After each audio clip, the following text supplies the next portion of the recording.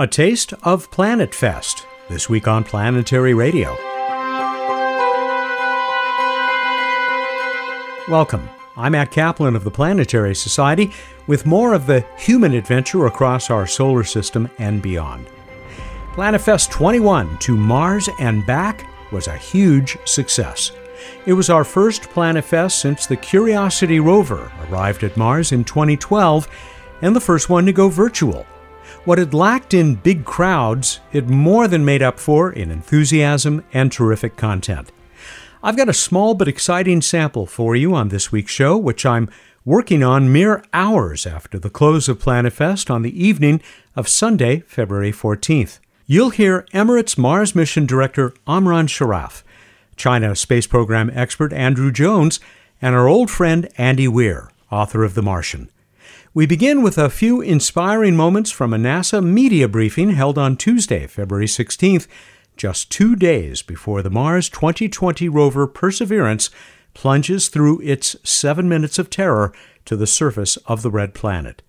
If you hear this in time, I invite you to join Bill Nye's Perseverance landing party on Thursday, February 18th, beginning at 11:30 a.m. Pacific. It's free and available to all at planetary.org. We told you last week that the United Arab Emirates Hope orbiter had successfully reached Mars. The current edition of the Downlink, our weekly newsletter, adds the arrival of China's Tianwen-1 orbiter and rover. As you'll hear from Andrew Jones, the rover is not expected to land till May. NASA has announced that Firefly Aerospace will carry PlanetVac to the Moon in 2023 on its Blue Ghost lander. NASA also announced that the Europa Clipper will ride a commercial rocket rather than the giant Space Launch System. Liftoff is now tentatively planned for October 2024. And the European Space Agency is looking for a few good astronauts. The application window opens on March 31st. You can always find more at planetary.org/downlink. Want to join a live conversation about how we will meet the challenges of living elsewhere in the solar system? Humanity in Deep Space is a free virtual event on February 25th at 10:30 a.m. Pacific. I'll join a first-rate panel for what I'm sure will be a fascinating discussion. You can learn more and register at humanityindeepspace.com. NASA has begun the public preparation for the landing of Perseverance. Lead speakers in the first of several media briefings were NASA Associate Administrator for Science Thomas Zurbuchen and Perseverance Deputy Project Manager Jennifer Prosper. Here are a few moments from that briefing. Well, thanks so much. I'm so excited to join the colleagues here from JPL as we count down to Mars. And we just recognize what an amazing journey this has been. And I want to thank at this time the team for working so hard on this mission, and especially in the past year in adverse circumstances. And I want to recognize the many sacrifices that the team had to do and really exhibited this true spirit of exploration that we always talk about. I just want to thank them for that. You know, Mars captivates our imagination and has been part of our dreams for many decades. And Perseverance builds on the long history of systematic, science-driven exploration of Mars that has been enabled by ever better technologies and systems. Right now, InSight is taking measurements of Marsquakes. Curiosity is focused on geological and chemical evolution near Gale Crater. And 2 orbiters are out there, new in the last couple of weeks, joining other orbits from NASA and other agencies, learning more about this planet. Our journey has been from following the water to seeing whether this planet was habitable, to finding complex chemicals, and now we're at the advent of an entirely new phase, returning samples, an aspirational goal that has been with the science community for decades. It is novel technologies that have enabled those breakthroughs we benefit today, and it's novel technologies that are enabling the next leaps of exploration, landing with more precision and safely, learn how to make oxygen from CO2 out of the atmosphere and more, and a true extraterrestrial Wright brothers moment with the Ingenuity Mars helicopter riding at the belly of the rover right now as we demonstrate controlled flight in a different world. We could, in fact, not land in Jezero Crater if it wasn't for the technologies that are already added to this. Mars is hard, and we never take success for granted. And as we want to land on Mars, it's because it's, of course, important. And we'll do so with cameras on, so the entire world is inspired with us. And as we do new and tough things and demonstrate these new technologies. Because whether it's on the red planet or here at home on our blue marble, science can bring us together and create solutions to challenges that seem impossible at first. And I'm really looking forward to turning it over to you, Jennifer, who is, of course, the Deputy Project Manager. Take it away, Jennifer. Thank you. Well, I am so excited to be here today. I can tell you that Perseverance is operating perfectly right now, that all systems are go for landing. Last Friday night, we actually sent a command to the spacecraft. We call it the Do EDL command, Do Entry, Descent, and Landing. It makes it sound simple. It's not simple, but it enters the spacecraft into the timeline where it starts to do the entry, descent, and landing activities. So that was a very exciting event. The spacecraft is focused, the team is focused, and we are all ready to go for landing. Now, I want to tell you a little bit more about where we're at. This is something that you can actually look at. It's called Eyes on the Solar System. And it tells you where different spacecraft are in the universe. And so we can tell you that Mars Perseverance is 125 million miles away from Earth, and we are only 370,000 miles from Mars. So we are getting there. The time it actually takes for a signal to go from Earth to Mars is 11 minutes. And so that's how we're communicating with the vehicle right now. One of the things that we've been working towards is really making sure that the aim point we're targeted for at Mars, so we want to aim like on a dartboard, that the aim point is accurate. And we are headed exactly where we want to be for Mars. I think back to Sojourner, the very first rover we landed on Mars. Sojourner was about the size of a microwave oven, very small. And even though it's our oldest child, they're all kind of like additional children for me, it sort of behaved like a youngest child. It had a very free spirit, and it was just a fun mission to drive around. And then you can see the Spirit and Opportunity rovers were the next evolution. We built off of what Sojourner had done. Spirit and Opportunity actually could talk to Earth all by themselves. They still used solar panels, and they were these twins that explored all over Mars and outlived their lifetime by multiples of 10 and even 100, and they were just great rovers. And then we kind of took a pause and we really upgraded our systems. And you can see Curiosity down there in the lower left-hand part of this graphic. Curiosity, we went from solar panels to a radioisotope power source. The wheels increased in size. We could traverse over much larger rocks in different terrains. We had a sky crane landing system instead of airbags. We really made a step up. And then Perseverance, even though it looks a lot like Curiosity, is another technological step forward. And so in closing, the one final thing I want to talk about is it's not just about the rovers. And it's not about the individual people who build the rovers. It's about all those individual people together, working together to make this mission work and all of these missions work. There are several dozen of us at JPL who've actually worked on all 5 of the rover missions, if you can believe it. I want to spend this moment to just thank the team for all of their work over the last almost decade to bring us to where we are today. The team isn't just a bunch of people who are all the same. It's a bunch of different uniquely skilled personnel who know very deeply all the technical things they need to know in order for all those things to come together into a very complex system like the ones that we land on Mars. So thank you to that team. And I will end by saying, both for landing day on Thursday and for the whole surface mission, I wish that team great success that they have worked so hard to obtain over the last many years.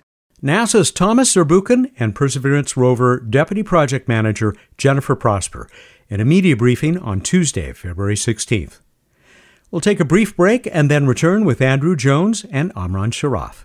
Please stay with us. Planetary Radio is made possible by the generous support of listeners like you. If you enjoy our show, if you believe in the mission of the Planetary Society, advancing space exploration, I hope you will join us. We need 500 new members by March 5th to hit our goal. Your membership will power our core initiatives, exploring new worlds, finding life, and defending our planet from asteroid threats. Sign up today at planetary.org/join2021, and you'll receive an official membership t-shirt featuring the lovely worlds of our solar system. That's planetary.org/join2021. Thanks. PlanetFest 21 included more than 20 virtual sessions covering everything from doing science on Mars to debunking bad science. I hope to share the closing hour with you in a future show. In it, I welcome back Jet Propulsion Lab Chief Engineer Rob Manning, who is always delightful. Actually, my colleagues are working right now on how we will make all of the great session videos available on demand. I'll let you know when this happens. I pre-recorded 2 PlanetFest sessions, which is why I'm able to share them with you now. We'll hear Andy Weir in a few minutes. First, I'll welcome back to Planetary Radio Emirates Mars Mission Director Amran Sharaf and Planetary Society Contributing Editor Andrew Jones. As you'll hear, we talked less than a day after the EMM Hope spacecraft entered orbit above the Red Planet. Amran, congratulations on behalf of all of us who are watching this, all of us at the Planetary Society, on the successful orbital insertion of Hope. Thank you, Matt. Thank you very much for your kind introduction and for your kind wishes also. It was an important day in the history of the UAE, also in the history of the region. Feels good to be at this point. I bet it does, as it should. Andrew Jones is a contributing editor to the Planetary Society. He's a Finland-based journalist who covers international space developments, especially China's space program, because, of course, not quite 24 hours after the success of Amran and his team with Hope, Tianwen-1 arrived in orbit around Mars. Andrew's work is also seen regularly at space.com and Space News. You'll find him on Twitter, where he is at AJ_FI. FI for Finland, Andrew? I think that was the case. It was a long time ago. Well, welcome to you as well. And of course, Andrew, you and I get to talk on a semi-regular basis on Planetary Radio. And we're going to come back to that in just moments, Andrew. I was watching last Tuesday when that pandemonium broke out among your team and others there in the UAE and around the world as you got the confirmation that Hope had successfully achieved orbit around the Red Planet. I just want to say the camera was on you periodically. You looked overwhelmed. You looked like maybe somebody should have found you a chair. How did that feel? A lot of people told me that, I did look quite, some people couldn't read me. Some people said that I looked overwhelmed. Some people they said that you looked as if you were going to bring bad news. Some people were like, it was difficult to understand your facial expressions.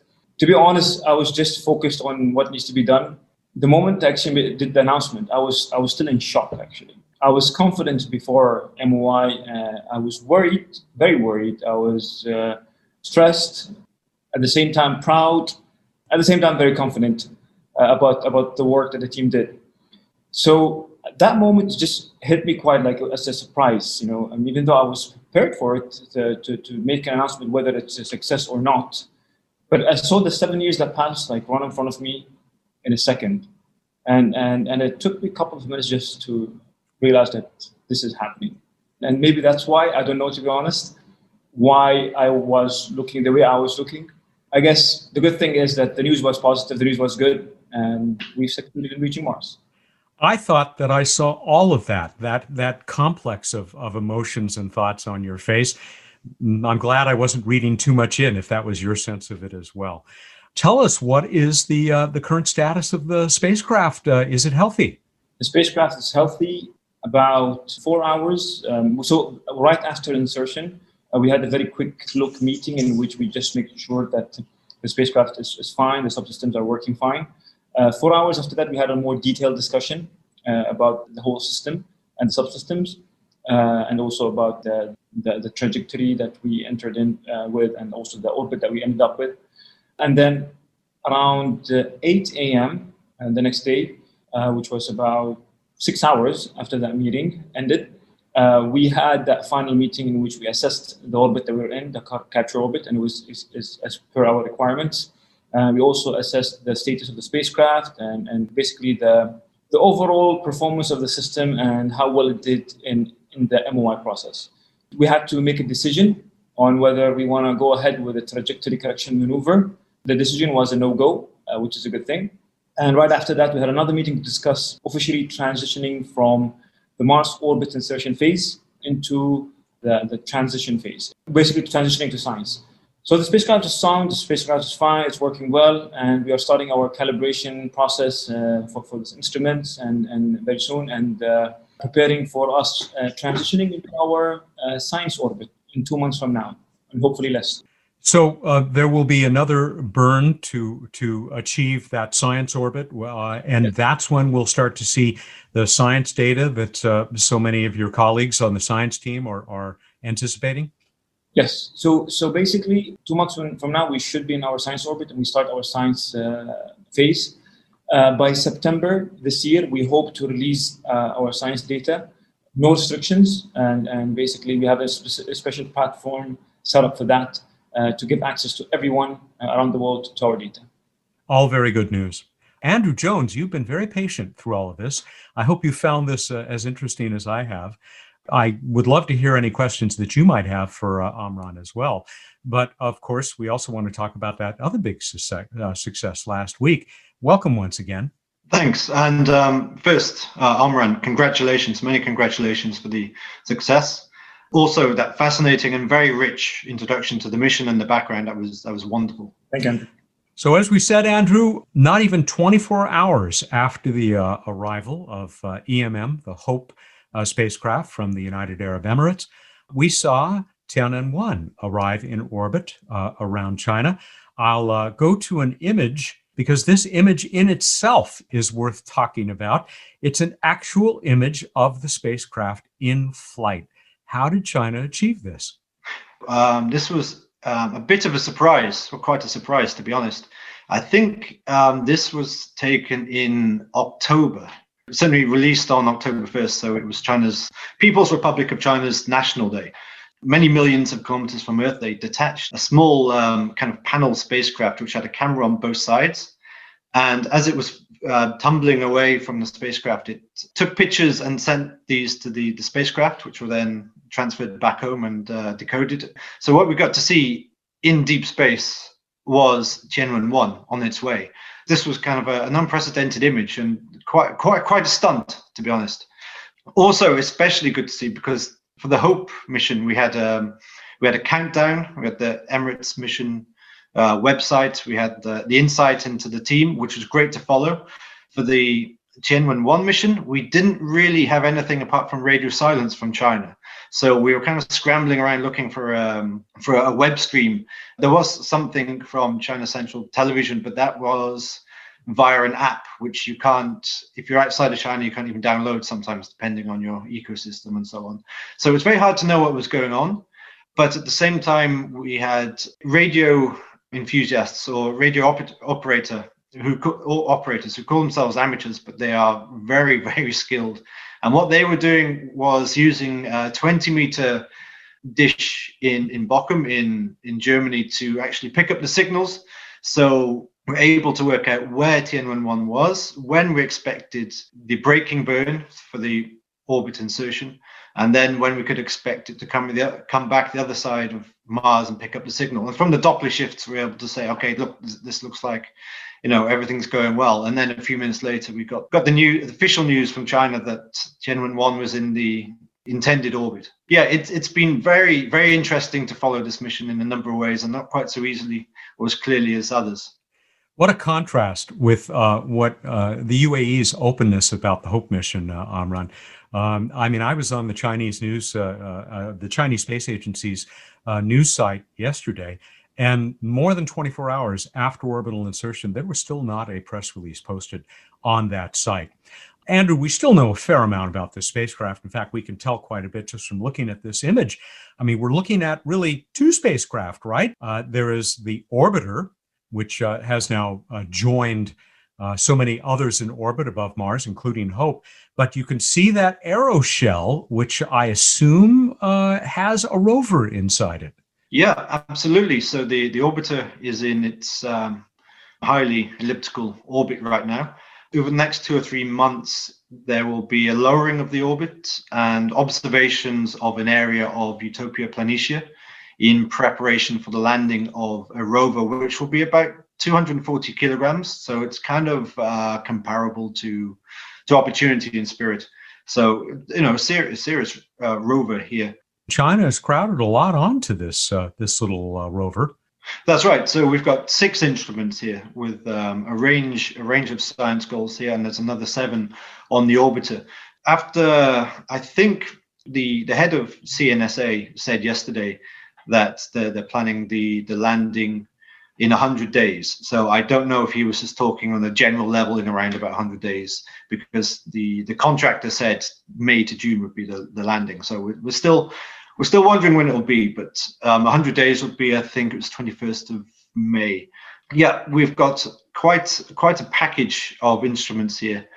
Some that we haven't seen on Mars before. So, for example, there's a ground-penetrating radar, which will give fascinating insights into the subsurface. Perseverance is also bringing one along as well. To have 2 of these instruments working in different spots would allow not just new science data, but also some level of comparison.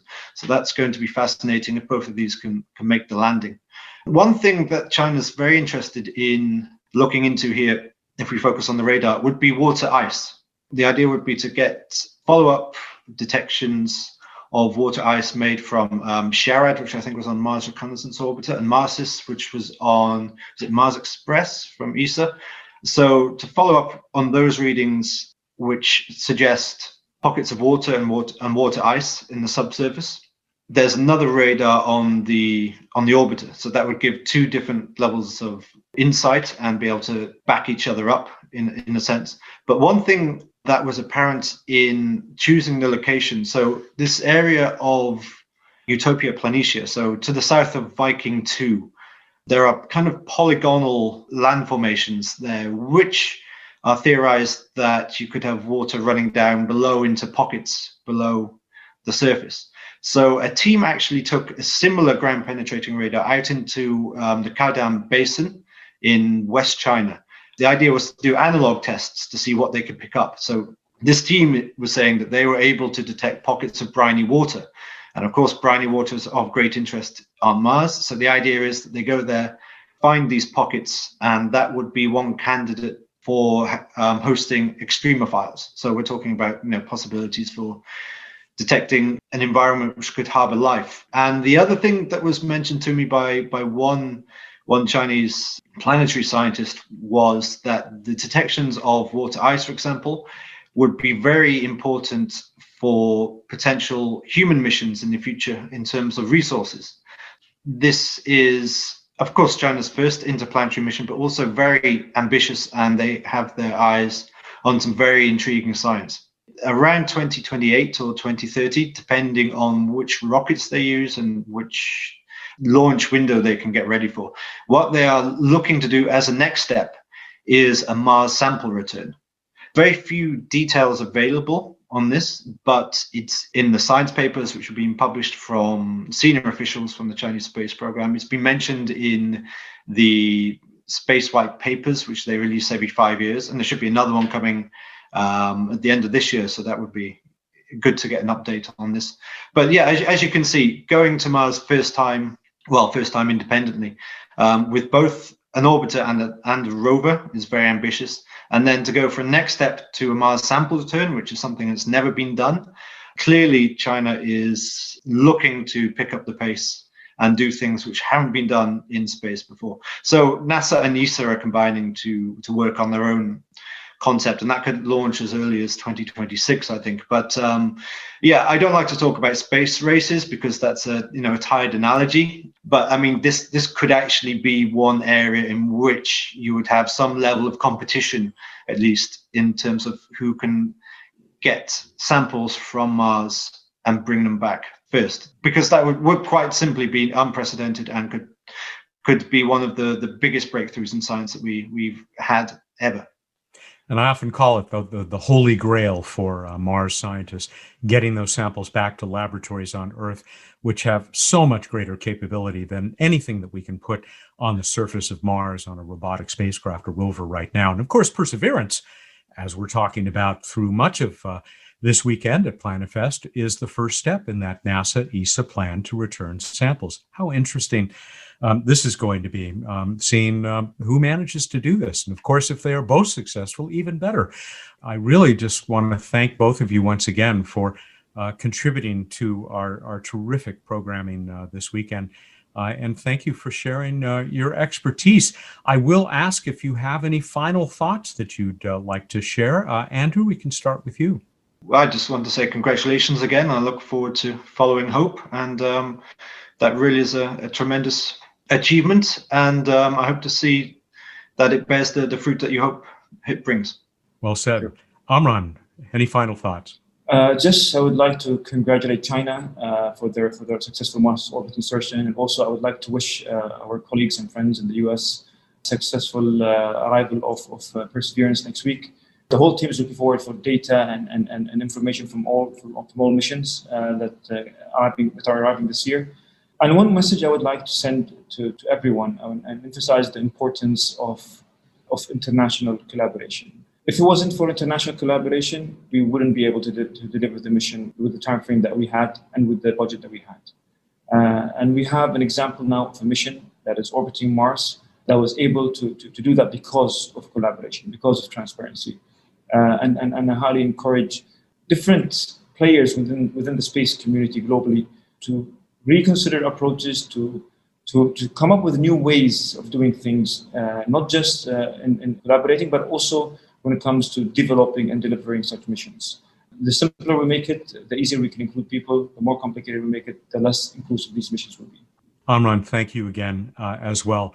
Congratulations again to you, the entire Hope team, and the people of the UAE and elsewhere, your partners at the University of Colorado, Arizona State University, and elsewhere, who have made this mission so successful so far. We look forward to getting those science results as Hope reveals more about the red planet to all of us. Thank you. And Andrew, I look forward to talking to you more on Planetary Radio, and especially to reading more about what you are able to learn about the Chinese space program as it continues its ambitious journey out across the solar system. Thanks a lot, and look forward to talking to you. Thanks very much, Matt. Andy Weir didn't just write The Martian. He is a certified Mars fanatic, like yours truly. Welcoming Andy back for PlanetFest 21 was a no-brainer. Here's just a portion of our conversation. By the way, Andy will return in April for a conversation about his new and excellent book, Project Hail Mary, available in the first week of May. Andy Weir, welcome to PlanetFest. We are so glad that you're able to join us, and I am so glad to be talking with you again. Thanks for having me. Always a pleasure to hang out with you, Matt. Thank you very much. I feel the same way. We're going back to Mars. Yeah, isn't it awesome? It is. Mark Watney's not making the trip, but, 2 rovers, 2 orbiters. It's not bad, right? Not bad at all. What do you think about these missions? Oh, I'm against them. No, obviously, I think they're incredible. It's so awesome. I'm looking forward to what Perseverance is up to. It's got some new tools, some new toys on board that Curiosity didn't have. Really hoping to see how that pans out. Really excited about the landing. I'll be on eggshells watching it. Super As we all, man. Mars is a planet populated entirely by robots. Yeah, well, till Mark gets there anyway, which I guess is still a little ways off. You follow space exploration and science pretty closely, don't you? Yeah, of course. Big hobby of mine. Always keeping track of what's going on. It's just something I'm really interested in. Let's talk about The Martian.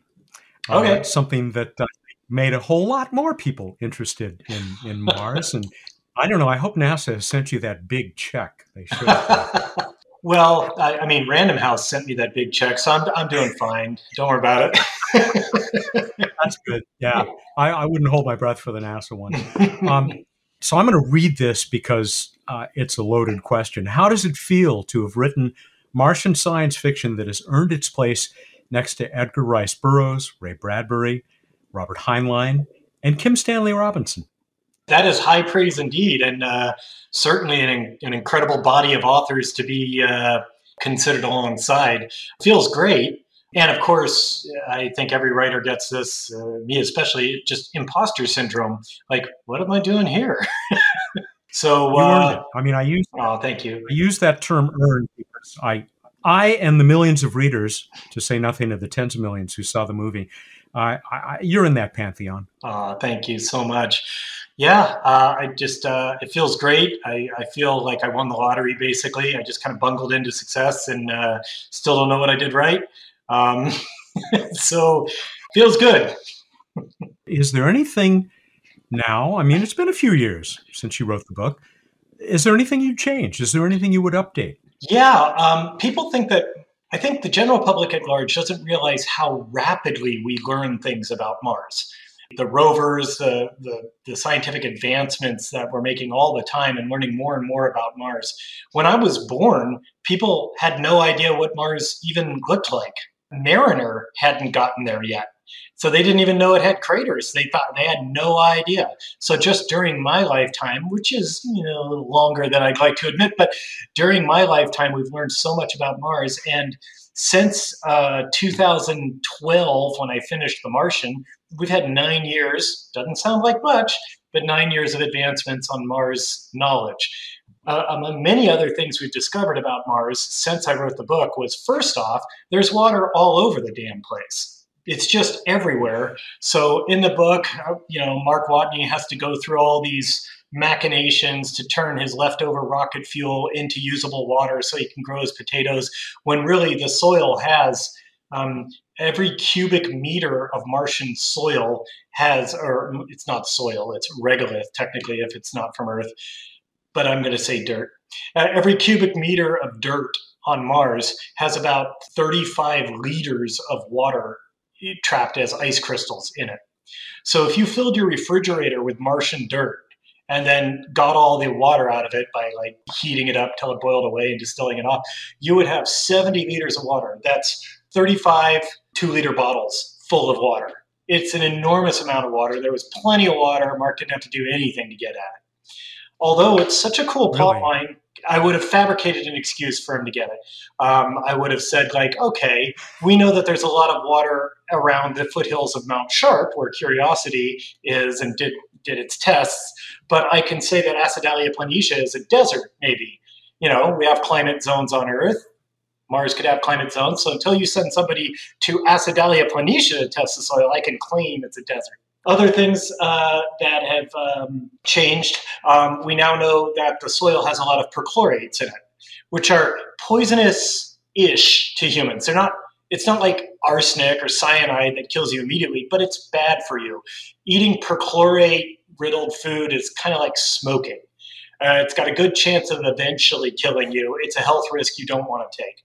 However, perchlorates are water-soluble, and we found out there's plenty of water on Mars. So Mark, knowing this, could have easily rinsed the soil of all of its perchlorates by using excess water that he would gather from the environment. So I could have taken care of that problem. Also, one of my biggest regrets on The Martian was that the very beginning of it, the sandstorm that causes all the problems, is one of the few real scientific inaccuracies in the book.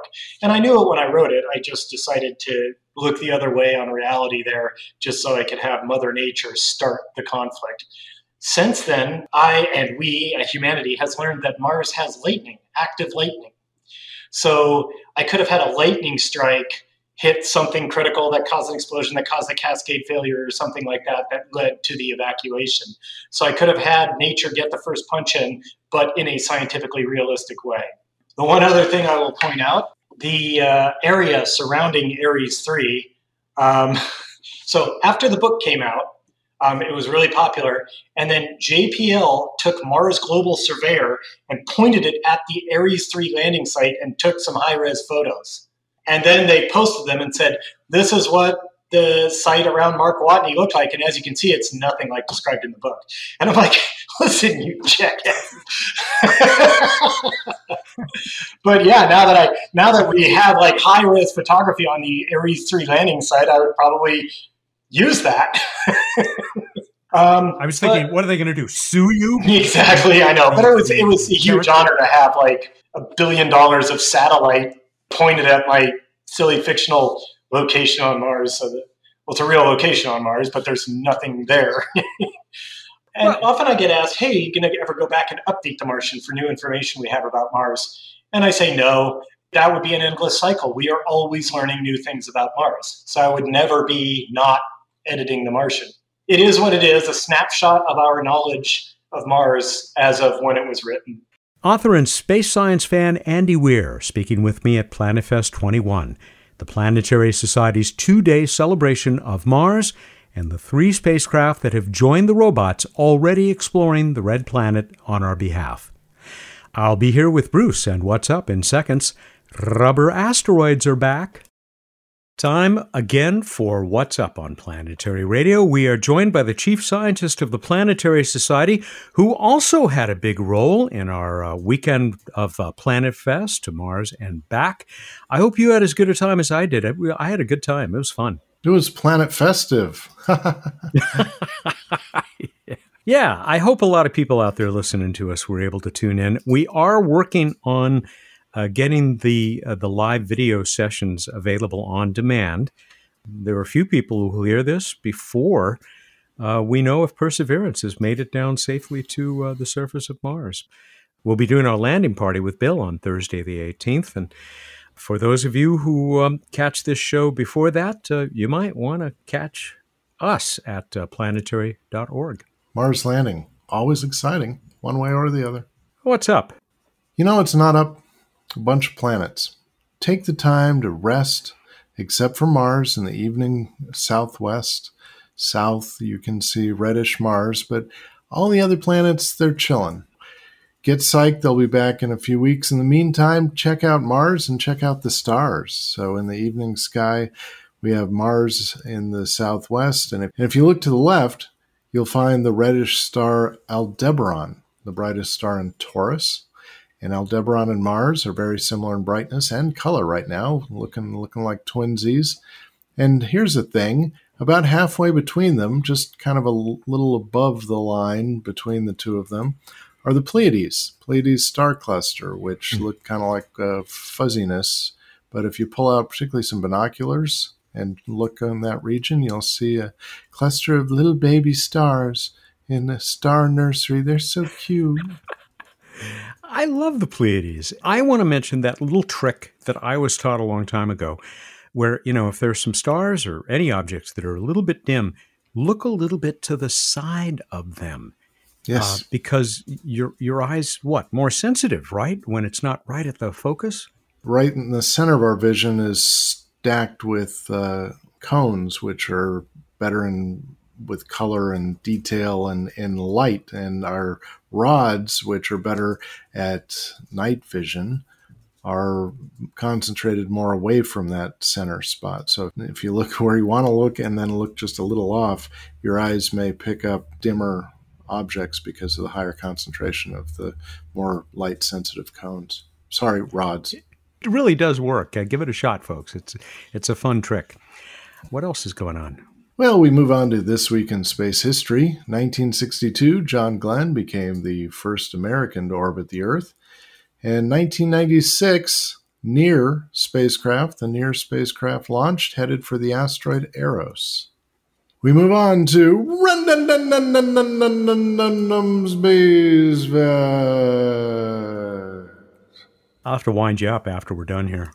Matt, Mars, there's a lot of stuff there. There are eight working orbiters at Mars right now from 7 space agencies. That really is amazing. That's a flotilla. It is indeed. As we focus on the coolness of landers, don't forget the awesome science and coolness of the International Flotilla.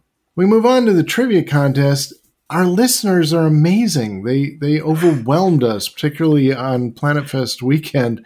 We were overwhelmed with the number of poems, including epic poems. So sorry, but we need to evaluate longer. And so in a rare move, we're going to put off the announcement of the winners and discussion of the poetry until next week. Does that make sense? Is that what we're doing, Matt? It absolutely does. Sounds like you were as pleasantly surprised as I was. I was blown away. I didn't expect very many at all. We got over 30 poems or poets out there who submitted their work. Some people more than one of their works. A lot of them are just terrific. This is going to be a difficult choice. But we promise by next week, we will have our 5 winners, and among them our grand prize winner. The 5 winners will all get Planet Fest 21 t-shirts. And then we're going to throw in, I can't remember what it was. What for our grand prize winner? I got to look it up. I think it was one of the books we've been talking about recently. So there. Yeah, it's going to take longer, too, because people put them in Old Norse and ancient Greek and Latin. I mean, I know that's what epic poems are kind of famous for, but it makes it harder to judge. Reading Beowulf is fun, but it's not something I want to do every day. Oh, actually, I do that every day. Oh, good. You know who's worse than Grendel, right? Grendel's mom. Oh, yeah. Not very likable. No. Shall I move on to the new trivia question that doesn't involve poetry? Yeah. Listen carefully. How many and which space agencies had their first Mars orbiter reach Mars and operate in Mars orbit? How many and which space agencies had their first Mars orbiter attempt reach Mars and operate in Mars orbit? Go to planetary.org/radio contest. So all those who got it right on the first try, I get it. Well, sure, I could have said it that way, but I wanted something more complicated. Yeah, thank you. You have until the 24th, that's Wednesday, February 24 at 8 a.m. Pacific time to get us the answer. We've had so many people asking, when are you going back to giving away rubber asteroids? Rubber asteroids. Well, the time has come. That's what will go. That's what will go to the winner of this new space trivia contest. And yes, Bruce is excited. I think that's it. All right, everybody, go out there, look up in the night sky, and think about what you would name your Mars spacecraft. Thank you, and good night. He is Bruce Betts, the Chief Scientist of the Planetary Society, leading all of our efforts in that range of things that the Society is up to, and he also joins us here every week for What's Up. Planetary Radio is produced by the Planetary Society in Pasadena, California, and is made possible by its members. We need 500 new explorers to join them by March 5th, and we'll reward you with our new and Beyond Cool Society t-shirt. Visit planetary.org/join2021 to sign up.